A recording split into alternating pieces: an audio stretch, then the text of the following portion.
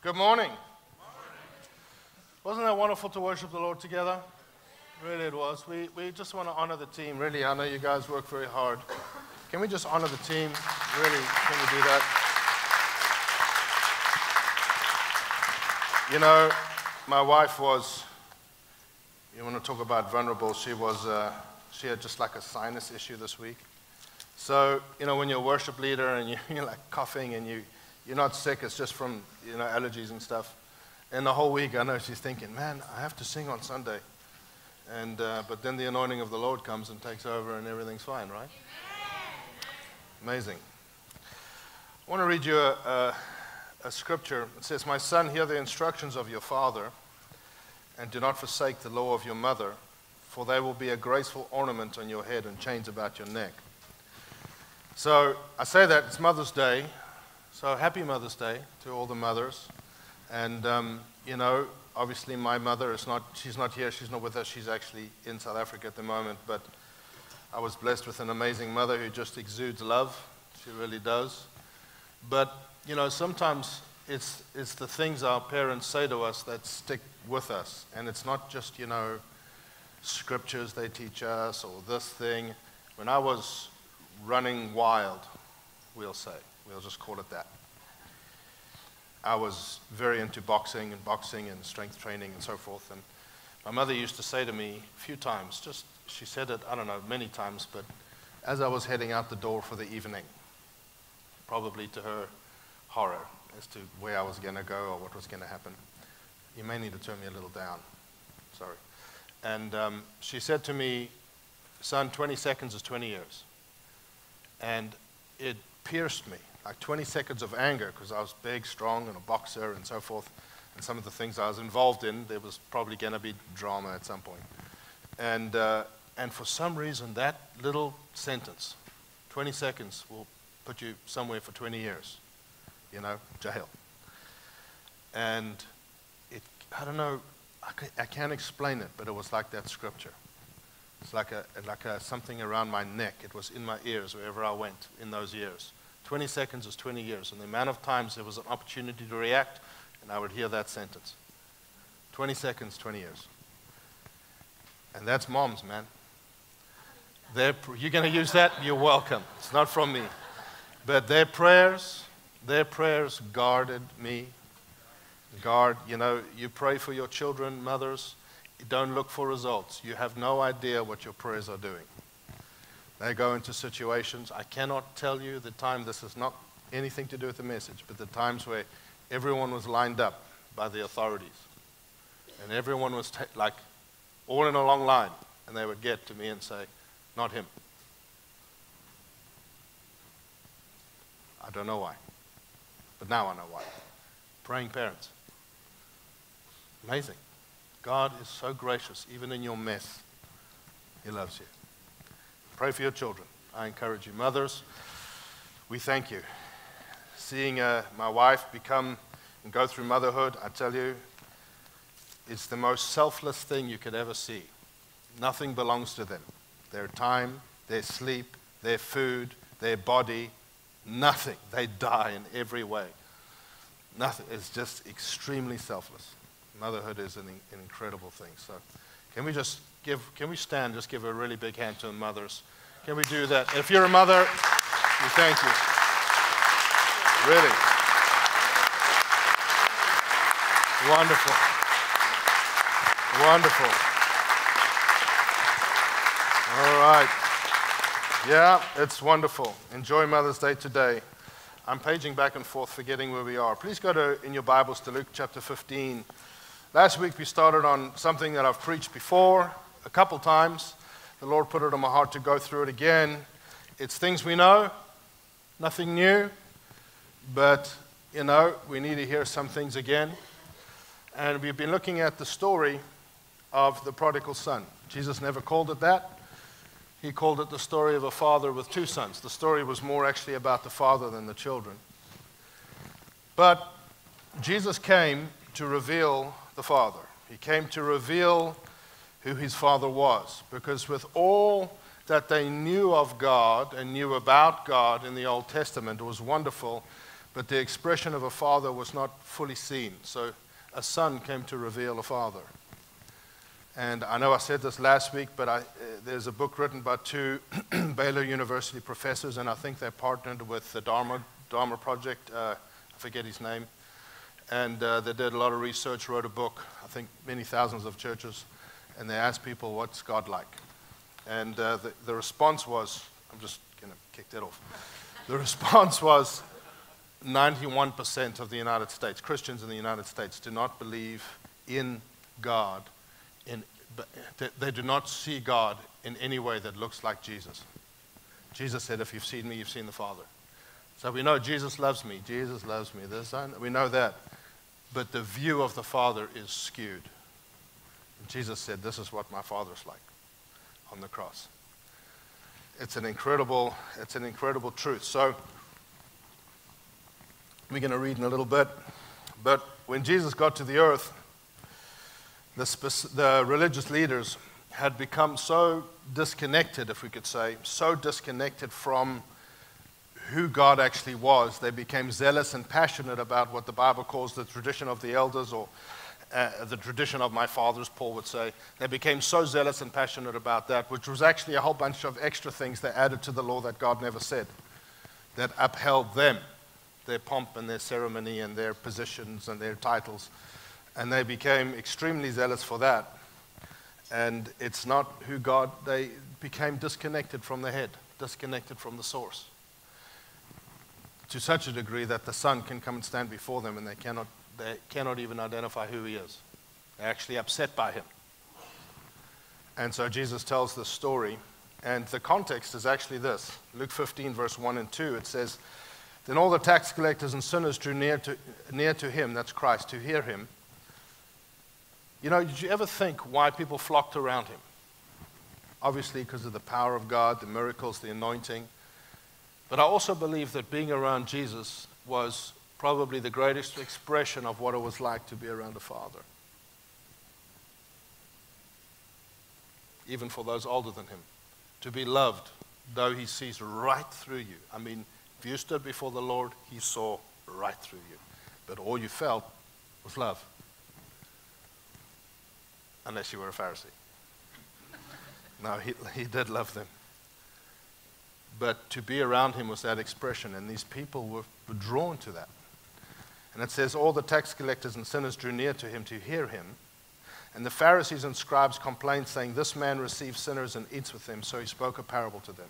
And he spoke to them about the lost sheep, the lost coin, and I call it the lost sons, because both sons were lost, which we'll see in a moment.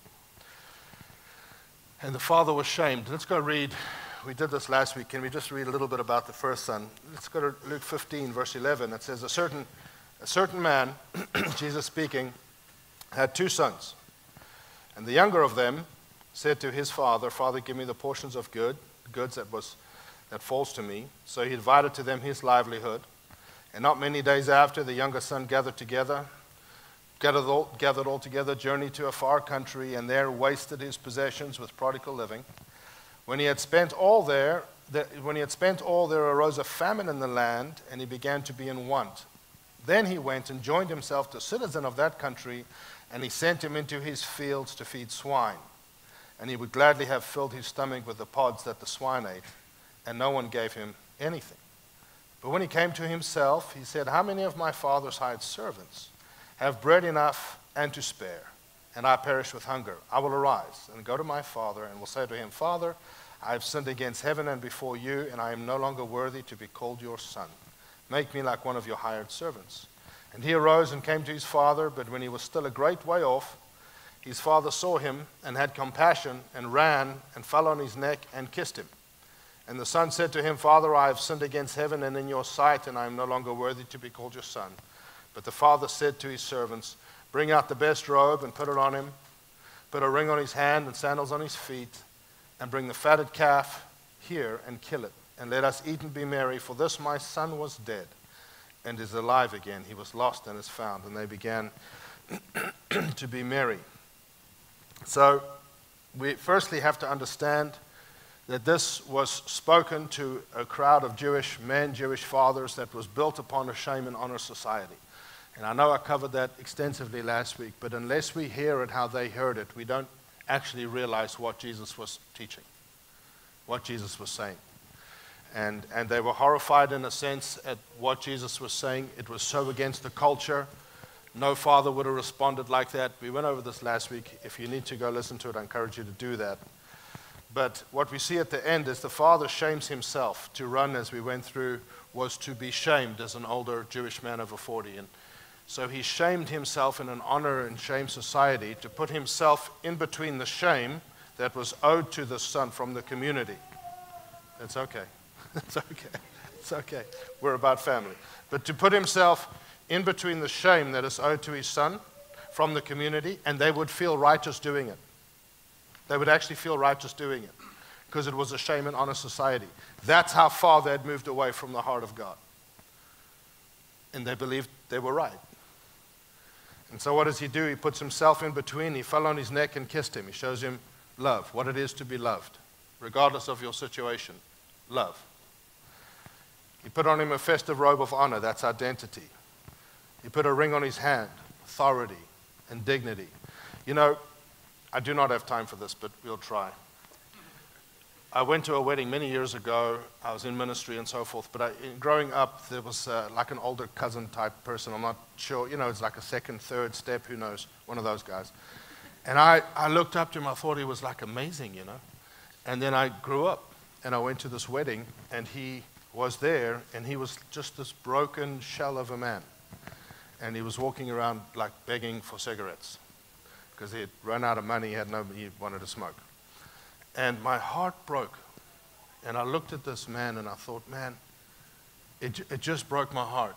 And as a person in ministry, because I saw his dignity is gone. So I thought, in order for me to talk to him, you actually need to give him dignity in the way that he would. So I said, hey, come with me. And I took him to the store and I bought him a whole carton of cigarettes. People say, oh my goodness, you did that as like a Christian pastor or whatever. And I said, here. And he looked at me and he just said, thank you. So I said, yeah, you don't have to ask for that. Then we sat down and he had a smoke and I began to talk to him about the Lord. Sometimes dignity has to come first. And he began to weep.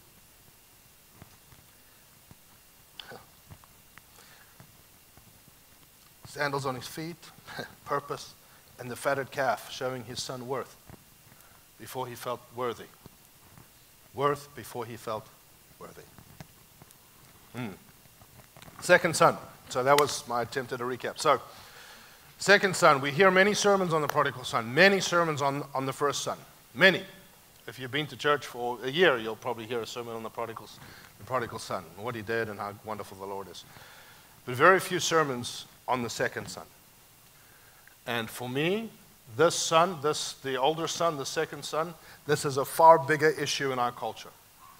A far more prevalent, far more difficult to diagnose because it's people that thinking that they're right. To identify, to see rebellion is easy because you can see it. You see what they're doing.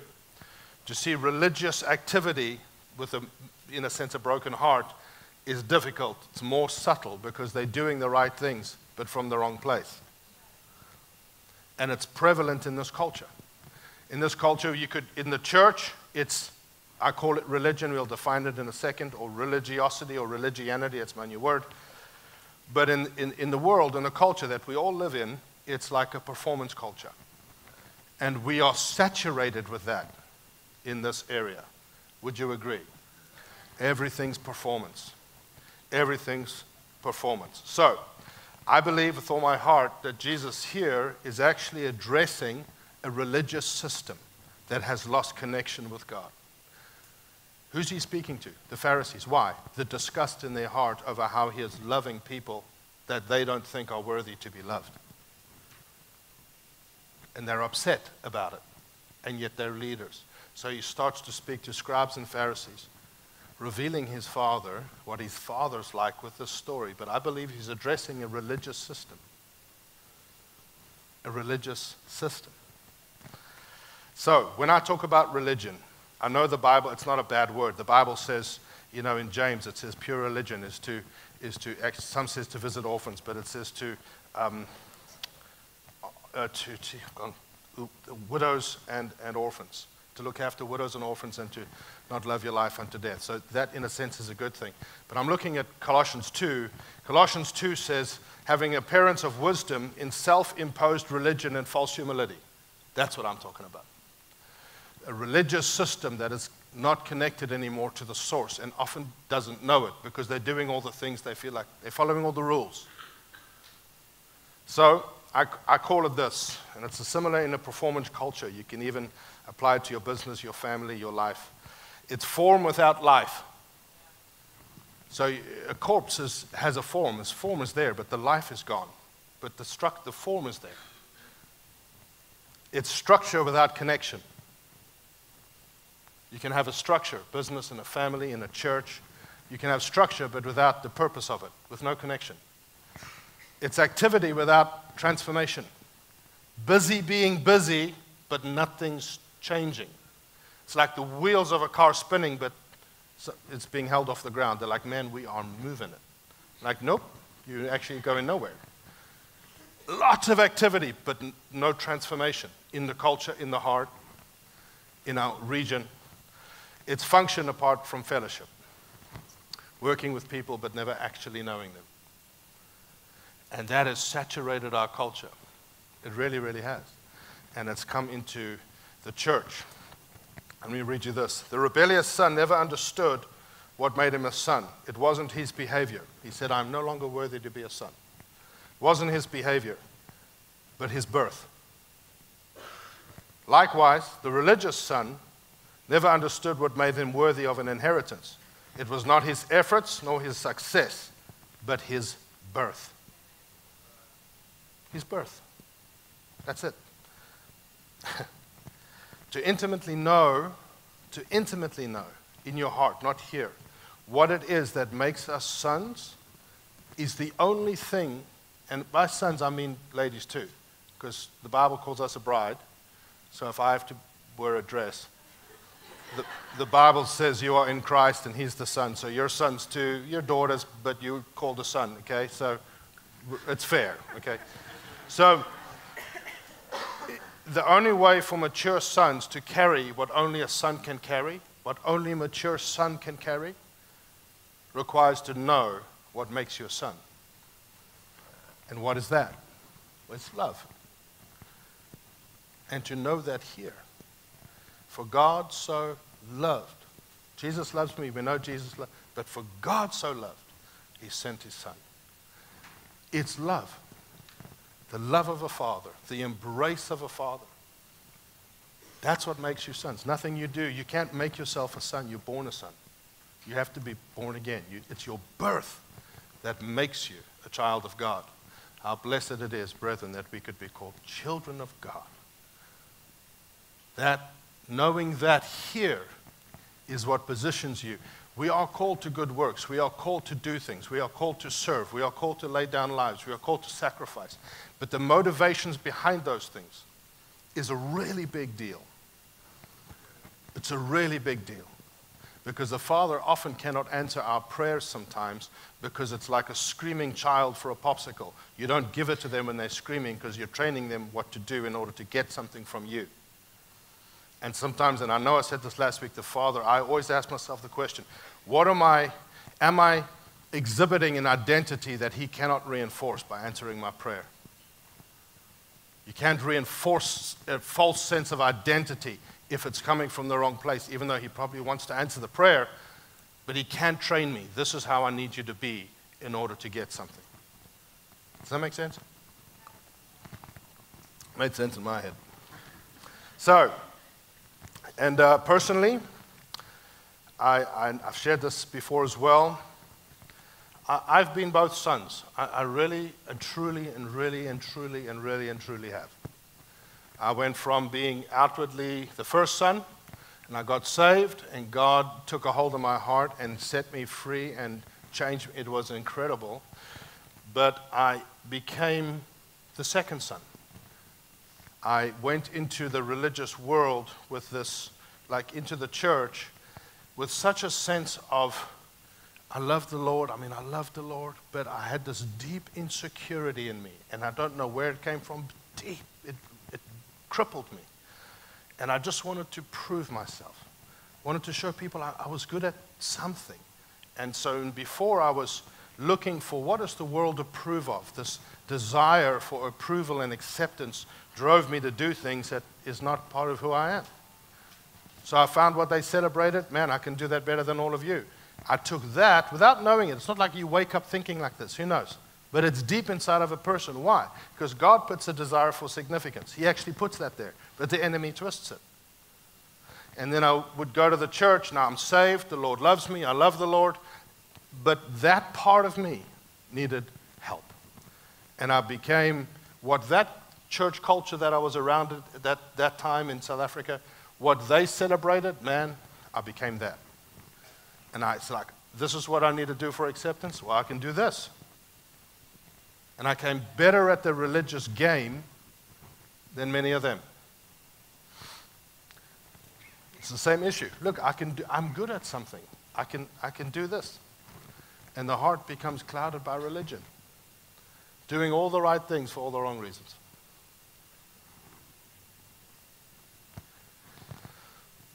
In search of approval, in search of acceptance. Paul said he desired to advance beyond his peers. And he was talking about the traditions of the elders, the traditions of his fathers, the non-biblical stuff that they had added, that formed their culture, that formed this culture where they professed to know God, but they didn't know him at all. Paul said, I was zealous after that stuff, the culture, the performance. Man, I could do that. And not always with a bad heart. We're blinded by it. But it drives us, the motive. I need something from people. I need to please, to prove, to show. You know, the Israelites got set free from Egypt, yeah? But it's a tragic story. It's wonderful because that represents salvation. But the Israelites got set free from Egypt, and you know, we've all heard it before, but God had to take them through the desert to get Egypt out of them. And they couldn't weather the second journey. They could make the first one out, but they couldn't weather the second one, which was to go into Canaan. So they were set free from the world, salvation. They were set free. They were saved. But they could not enter into promises. And so they all died as free men in the wilderness because they couldn't weather the second journey of actually stepping into the promises of God. And their children fought their battles. The children fought the battles that were meant for their parents. This is what religion will do. It is what a performance culture will create in the church, in the world, in a family. They escaped for a purpose they never walked into. Think about it. It kind of stains the Exodus for me. It kind of stains the victory of leaving. They all died there. They're free, but they never walked into purposes. Hello? So, we must see a generation. We must see a generation. We must see a generation of God's people who know who He is. Really know who He is. Why? Because for God's people to know who He is, so they can know who they are, so they can show who He is. Only a son can reveal a father. Hello? For God's people to know who He really is, friends. To know Him. Why? So they can know who they are. What's being in the world right now? Identity. So they can show, demonstrate who He is. That is God's plan. So, let's go read the second son. Go to verse 25. It says here, now his oldest son was in the field. So it's a story of a father with two sons. I separate these parables. They're like two parables to me. But his oldest son was in the field, and he came and drew near to the house, and he heard music and dancing. So he called, just like we were doing just now. Wonderful. So if you struggled with that, well, take it up with the Lord. And he came and drew near the house, and he heard music and dancing. So he called one of the servants and asked what these things meant.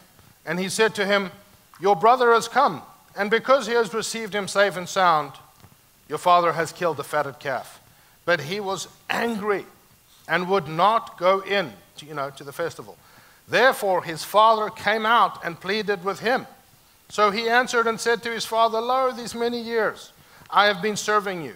I have never transgressed your commandment at any time, and yet you never gave me a young goat that I might make merry with my friends. Just for those of you who don't understand that, that means they were going to kill the goat and eat it. I say that because we have two, and I'm just saying, I want to be biblical. So it says here, so he says, no, these many years I've been serving you. I never transgressed your commandment. You never gave me a young goat. Verse 30, but as soon as this son of yours came, who has devoured your livelihood with harlots, you killed the fatted calf for him. And he said to him, Son, you are always with me, and all that I have is yours. It was right that we should make merry and be glad, for your brother was dead and is alive again, was lost and is found. So,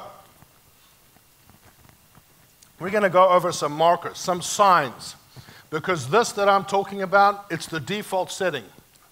It's the default setting of our old nature. It's the default setting of our culture. We tend to go back to legalism. We tend to go back to control. We tend to gravitate towards it. And so these markers or signs, it's just from my journey. It's just what I see here. But it doesn't mean that they're all happening. It's just how we can tell. First thing we see, religion is joyless. Using the definition of religion that I gave. You can also call it a performance culture. Religion is joyless. He heard music and dancing. Right? It's like he said, joy? What's all this music and dancing? What's going on? This is church. The good news is serious business. That's kind of what he's saying. No, it's not. It's good news. It's good news. And it's like he didn't even understand it. What's going on here? What's all this dancing? What's all this joy?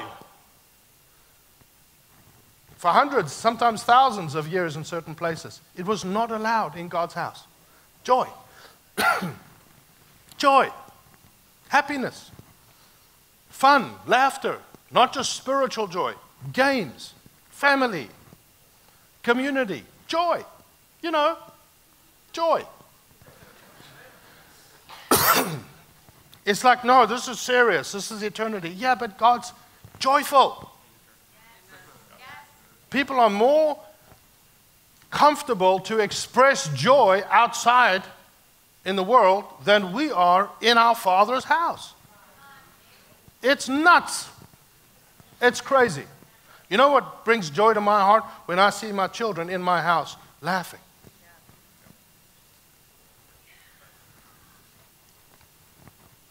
Joy. Joy. I could just say it over and over. Religion is joyless. Absolutely joyless. In Acts chapter 8, you see what we would call a revival breaks out. And it says the lame were healed, the demons came out, there was all those things, which we see some of that and we long for more and it's wonderful. But one of the most powerful things, and it says, and there was great joy in the whole city. Now I've experienced that once.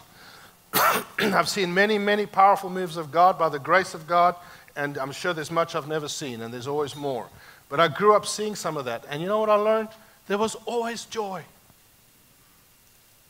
There was always joy. But when in 1995 South Africa won the World Cup rugby, and it was a very interesting time in the nation, and let me tell you, what happened after? It was like the city rejoiced. My father and mother, they took us out. We were teenagers. They took us for milkshakes. They closed streets down.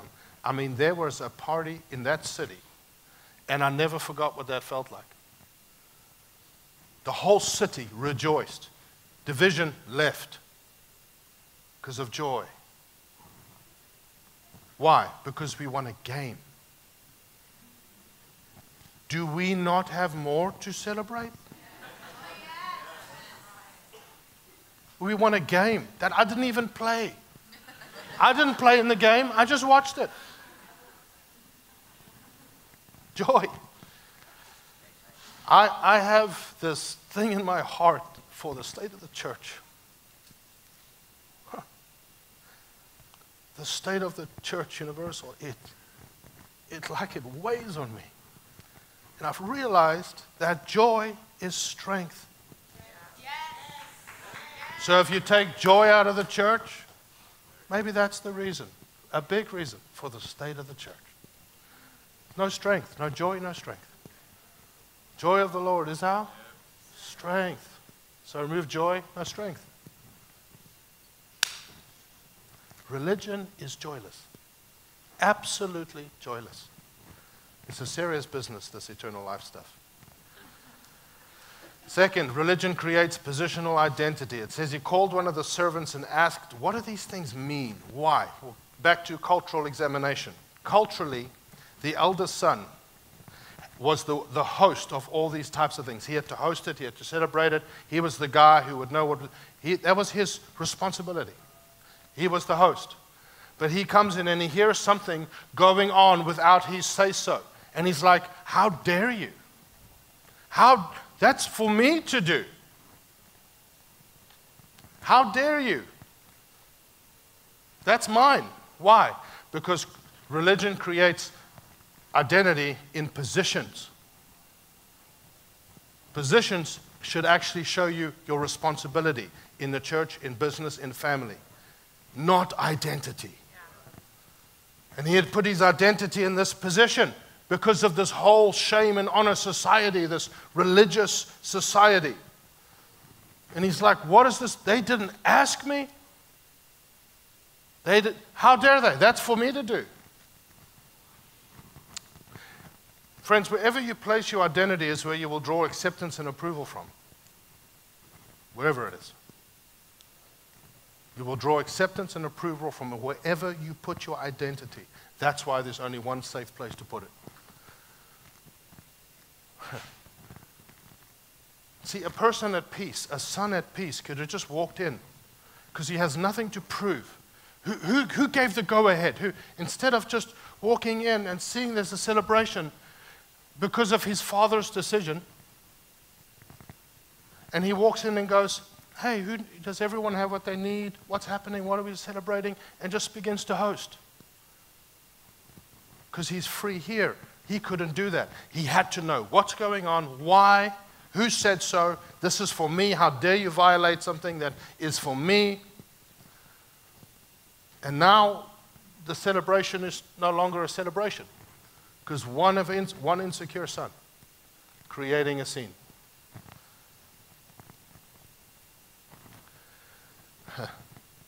You know, when a family goes on vacation, when they celebration, they go on vacation, they're sitting on the beach or in the lake house or whatever, in the mountain cabin, and they're just kind of just sitting around. No one's sitting there as a family going, okay, that's the father, I'm the brother, that's the sister. Who thinks like that? Right? Then why do we do that in the church? Because God wants a family. Why do we think so much like that in the church? I don't know. It's one of the enemy's subtle to bring religious performance in. Oh, and now he takes the joy, strength is gone. Third, religion or performance culture values the traditional structure. I'm going to speak about this one and take some time on this one. I have 7. We're not going to get done today. We'll probably carry on next week. But religion values the traditional structure more than those in it. Now, for those of you who don't like structure, you heard structure is bad. No, structure is good. Structure is vital. I had to learn that because I'm sometimes not a fan. But he was angry. He was angry. And he did not go in, and his father had to come out to him. It's like the Sabbath. Jesus heals a woman who's been bound with issues for 18 years. He heals a man with a withered hand, both of them on the Sabbath. Right? And people get mad. They're like, oh, great, healed, wrong day. That's what happened. Wrong day, Jesus. What does he say? Like, man was not made for the Sabbath. Sabbath was made for man. You've exalted the structure we put in place above those in it. You missed the point entirely. My son has been healed. A number of years back, he got healed from severe allergies. I mean, they were like we could hardly touch him sometimes. Skin would flake off. It was awful when he was a baby. And we fasted and prayed. It was a wonderful story, but he got healed. We have medical reports. If I had a person come to me and said, oh, wrong day, I probably would have punched him. With all my Christianity. 20 years, what? 20 years, 20 seconds. Thanks, Carly. 20 seconds, 20 years, buddy. That was awesome. But friends, I'm like, really? 18 years of affliction. Oh, wrong day. What is going on? When the structure is valued more than the reason it was put there, which is for people. I can get excited about this one. It's like valuing scaffolding more than the building. That's what it's like. I bought the scaffolding. I bought the best scaffolding. Look at it. Don't spill cement on the scaffolding. What is wrong with you, sir? We have a place for you. Come over here. I mean, and I see it in the church all the time. All the time. Not here. We're wonderful. Never here. Here, I see it. And it happens to all of us in our hearts. The stuff the structures that we need so things can flow, so things can run, become more important about the people that it exists for. And people get angry when you break it. You know that his father he got angry. The word there's many words for anger in Greek, but it's orgizio. It means exasperated wrath. It wasn't like he was like, oh, okay. No. He was creating a scene to such a degree. And he would, and you know that when he did that, culturally, was to bring shame on the father. Why is he upset? Because his brother brought shame. What's he doing? Bringing shame. Then his father has to come to him, which does what, culturally? Brings shame on the father. And he wouldn't go in. Culturally, brought shame on the family. He's doing the same thing. In the name of doing what's right. And his father has to come out to him. What do we see here? The religious expression of this faithful son completely misrepresented the heart of his father. Faithful son, obedient son, did not know his dad. What does that reveal? A slave mindset and a slave heart. Jesus said what? A servant does not know what his master is doing, but I've chosen to call you friends. The implication is the servant doesn't have access to the inner motivations of the heart of why something's happening. But a friend does. So a servant's value, a slave's value, comes from upholding the structure, because that structure gives him money. That structure gives him value because he's involved in it. A friend knows the heart of the person, and they love the person. Without that structure, doesn't matter. It's the person.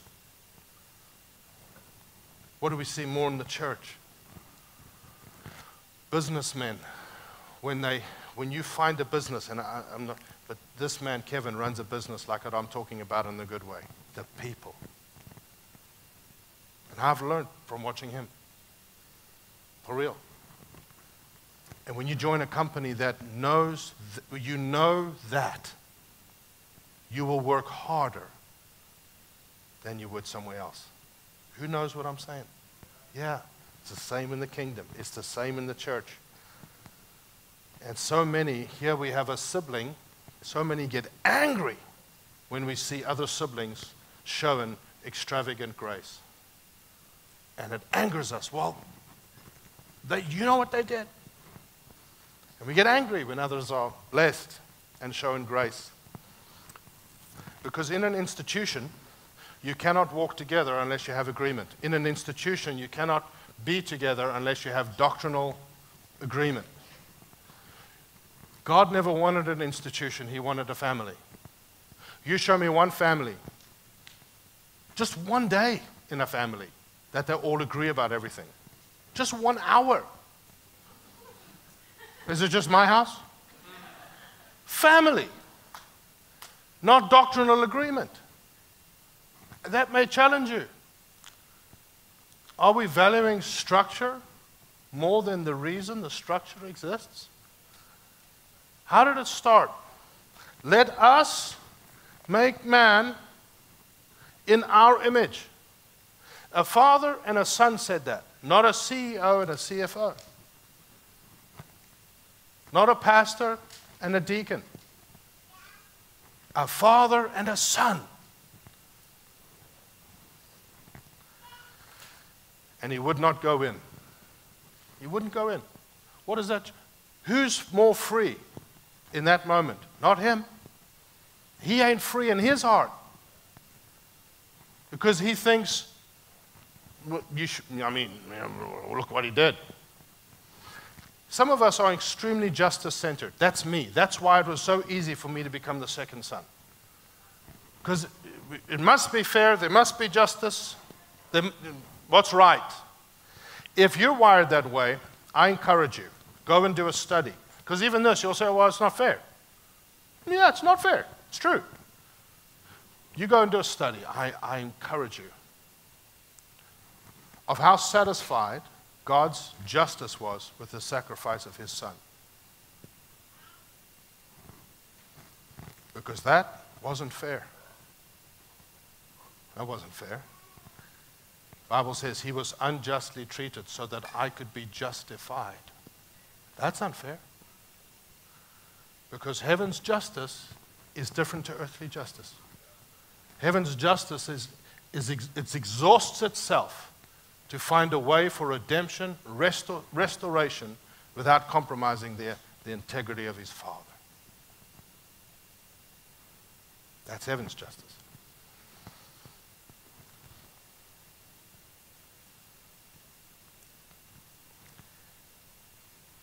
The religious system values traditional structures more than the people inside it. Can we do one more? I have 7, so we'll just carry on next week. Religion, a performance culture, makes service a task rather than the delight of a son. He says, these many years I have been serving for you. The word serving there, you know what it actually is in the Greek? Slaving. The NLT says, all these years I've been slaving for you. Why? Because he thought he was doing what he had to do to get an inheritance. The root word there means to bind and fasten with chains. His younger brother, which he was very mad about, asked an inheritance before his father died, basically wishing his father dead. He does the same thing. He's saying, all these years I've been serving for you. I've been bound with chains to serve in this family like a slave. I'm slaving until you die so I can be free. That's what he's saying. See, a son serves because he's part of a unit. He's part of a family. A slave serves to prove his worth. It always reminds me of a story. My youngest son, he's getting older now, so he will figure out one day that I tell stories about him when we preach. But I had like a 50 cents plastic toy, nothing, behind my back. I'd taken away from him because he was creating a scene. And while I'm standing there with him, the Lord begins to speak to me about this, like just in my mind and in my heart. And you know, when it's like the Lord speaks, sometimes you get distracted from what's going on. So he's just screaming. And he's upset. And why? Because I wouldn't give him a toy. right? Biblically, inheritance, the way it is biblically, we're in Adam, we're in Abraham. That's how it is biblically. And now we're in Christ. But he's standing in a house, inheritance-wise, that belongs to him. The house is his, right? Because he's a son by birth. And he's freaking out because of a 50-cent toy. He's freaking out because of nothing, because of what he wants now, completely missing that the whole house is his. That's how God's trying to get us to think. He's like, every spiritual blessing is in heavenly places. It's already yours. And we panic because I want it, I want that, I want it now. And then we freak out like a 5-year-old, 4-year-old standing there going, I want that toy, I want that toy. But the whole house is yours. Everything here, all I have is yours, son. And the father said, son, you are always with me. How could a son who is always with his father, think about that, completely miss his father's heart? Why? Because there's a big difference in being present, physically present, versus in your heart being there. It's kind of like coming to church. Oh boy. I can be physically present, but am I there with my Father? Not to impress, not to prove, not to worship in a certain way because I think they're what? None of that stuff. I can be present. Doesn't mean I know him. The son was, I'm with you always, but you don't know me at all, son. And that's not a rebuke. It's exciting. Why? Because it means there's much more than this. Jesus didn't die on the cross so that you could come listen to someone talk once a week. Heaven help us if that's true. Much bigger. The whole house is yours in your Father's house. It's all yours. In the Western church, I've seen it. People serve. They've been taught that we need to serve, serving is right, serving is right. But it's become a task. So now they're serving like, I need to serve. Serving is good. Now, serving is wonderful. Sometimes stop, just put a towel over your arm and, serve. Just put your arm around someone who's worse off than you and you'll get better perspective. Just serve. That's a good thing. I'm not saying it's bad. But from what position? Because what is the son saying? I obey, I serve, I obey, and then you give because I've earned. And you didn't give. You didn't give me a young God. But I obeyed and I earned, and you must now. So obedience just became a requisite to make a demand. And I've seen when people serve with that heart, sometimes they don't know it, they get really upset when they're not thanked. They get really upset when it's not pointed out. Oh, now we're stroking the golden calf. They get really upset. Oh man, and they create a scene. I and you didn't. And hurt, offended, they leave, they're mad, they don't know how I slaved. I'm like, it's your Father's house. Everything you do it unto him. Doesn't matter what people say. But it sounds simple. Friends, it takes time to let that sink into your heart. It happens to me. Still happens to me. I have to go through this again, look at this again. Say, Lord, show me again. Show me again. Because we get upset sometimes. Maybe we should end there. Yeah, I think we're good with that. We'll probably have to continue next week But friends, the religious culture, the religion, performance culture, it doesn't breed anything good.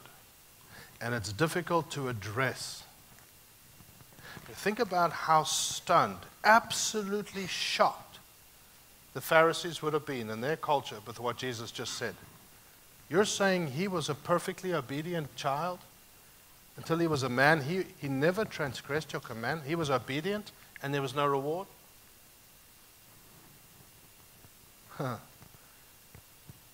Jesus, and we'll go into it next week, but Jesus is revealing something. Friends, one day you're going to get to that side. And the Bible says what's going to happen is like everything you've done basically is going to be piled up. All piled up together. And they're going to set fire to it. What remains was coming from the life within you to the life, from life to life. It'll be tested with fire. Wood, hay, stubble, straw, gold, precious stones.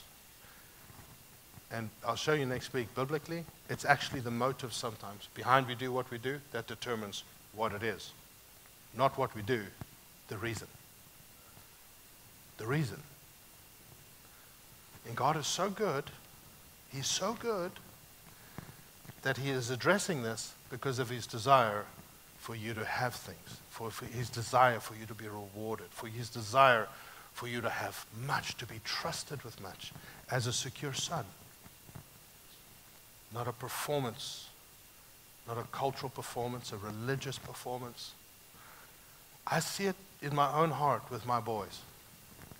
When we're working out in the yard, I love to work outside, and I'm working, and they're kind of helping me.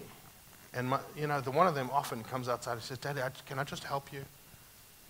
And if I'm in a bad mood, it happens, and I'm frustrated, and I'm not getting done what I should get, I'm like, "Son, I don't think you know how to do this." And literally, he'll say to me, "Oh, that's fine, Dad. I just want to be with you." And I just...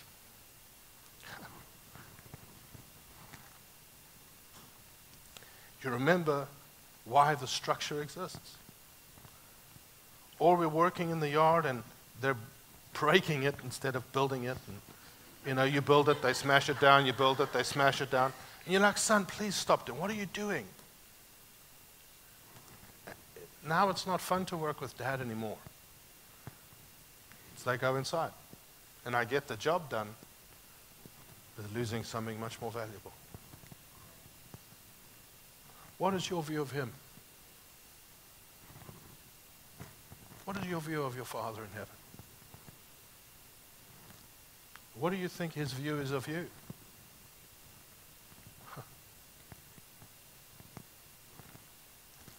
It's a good question.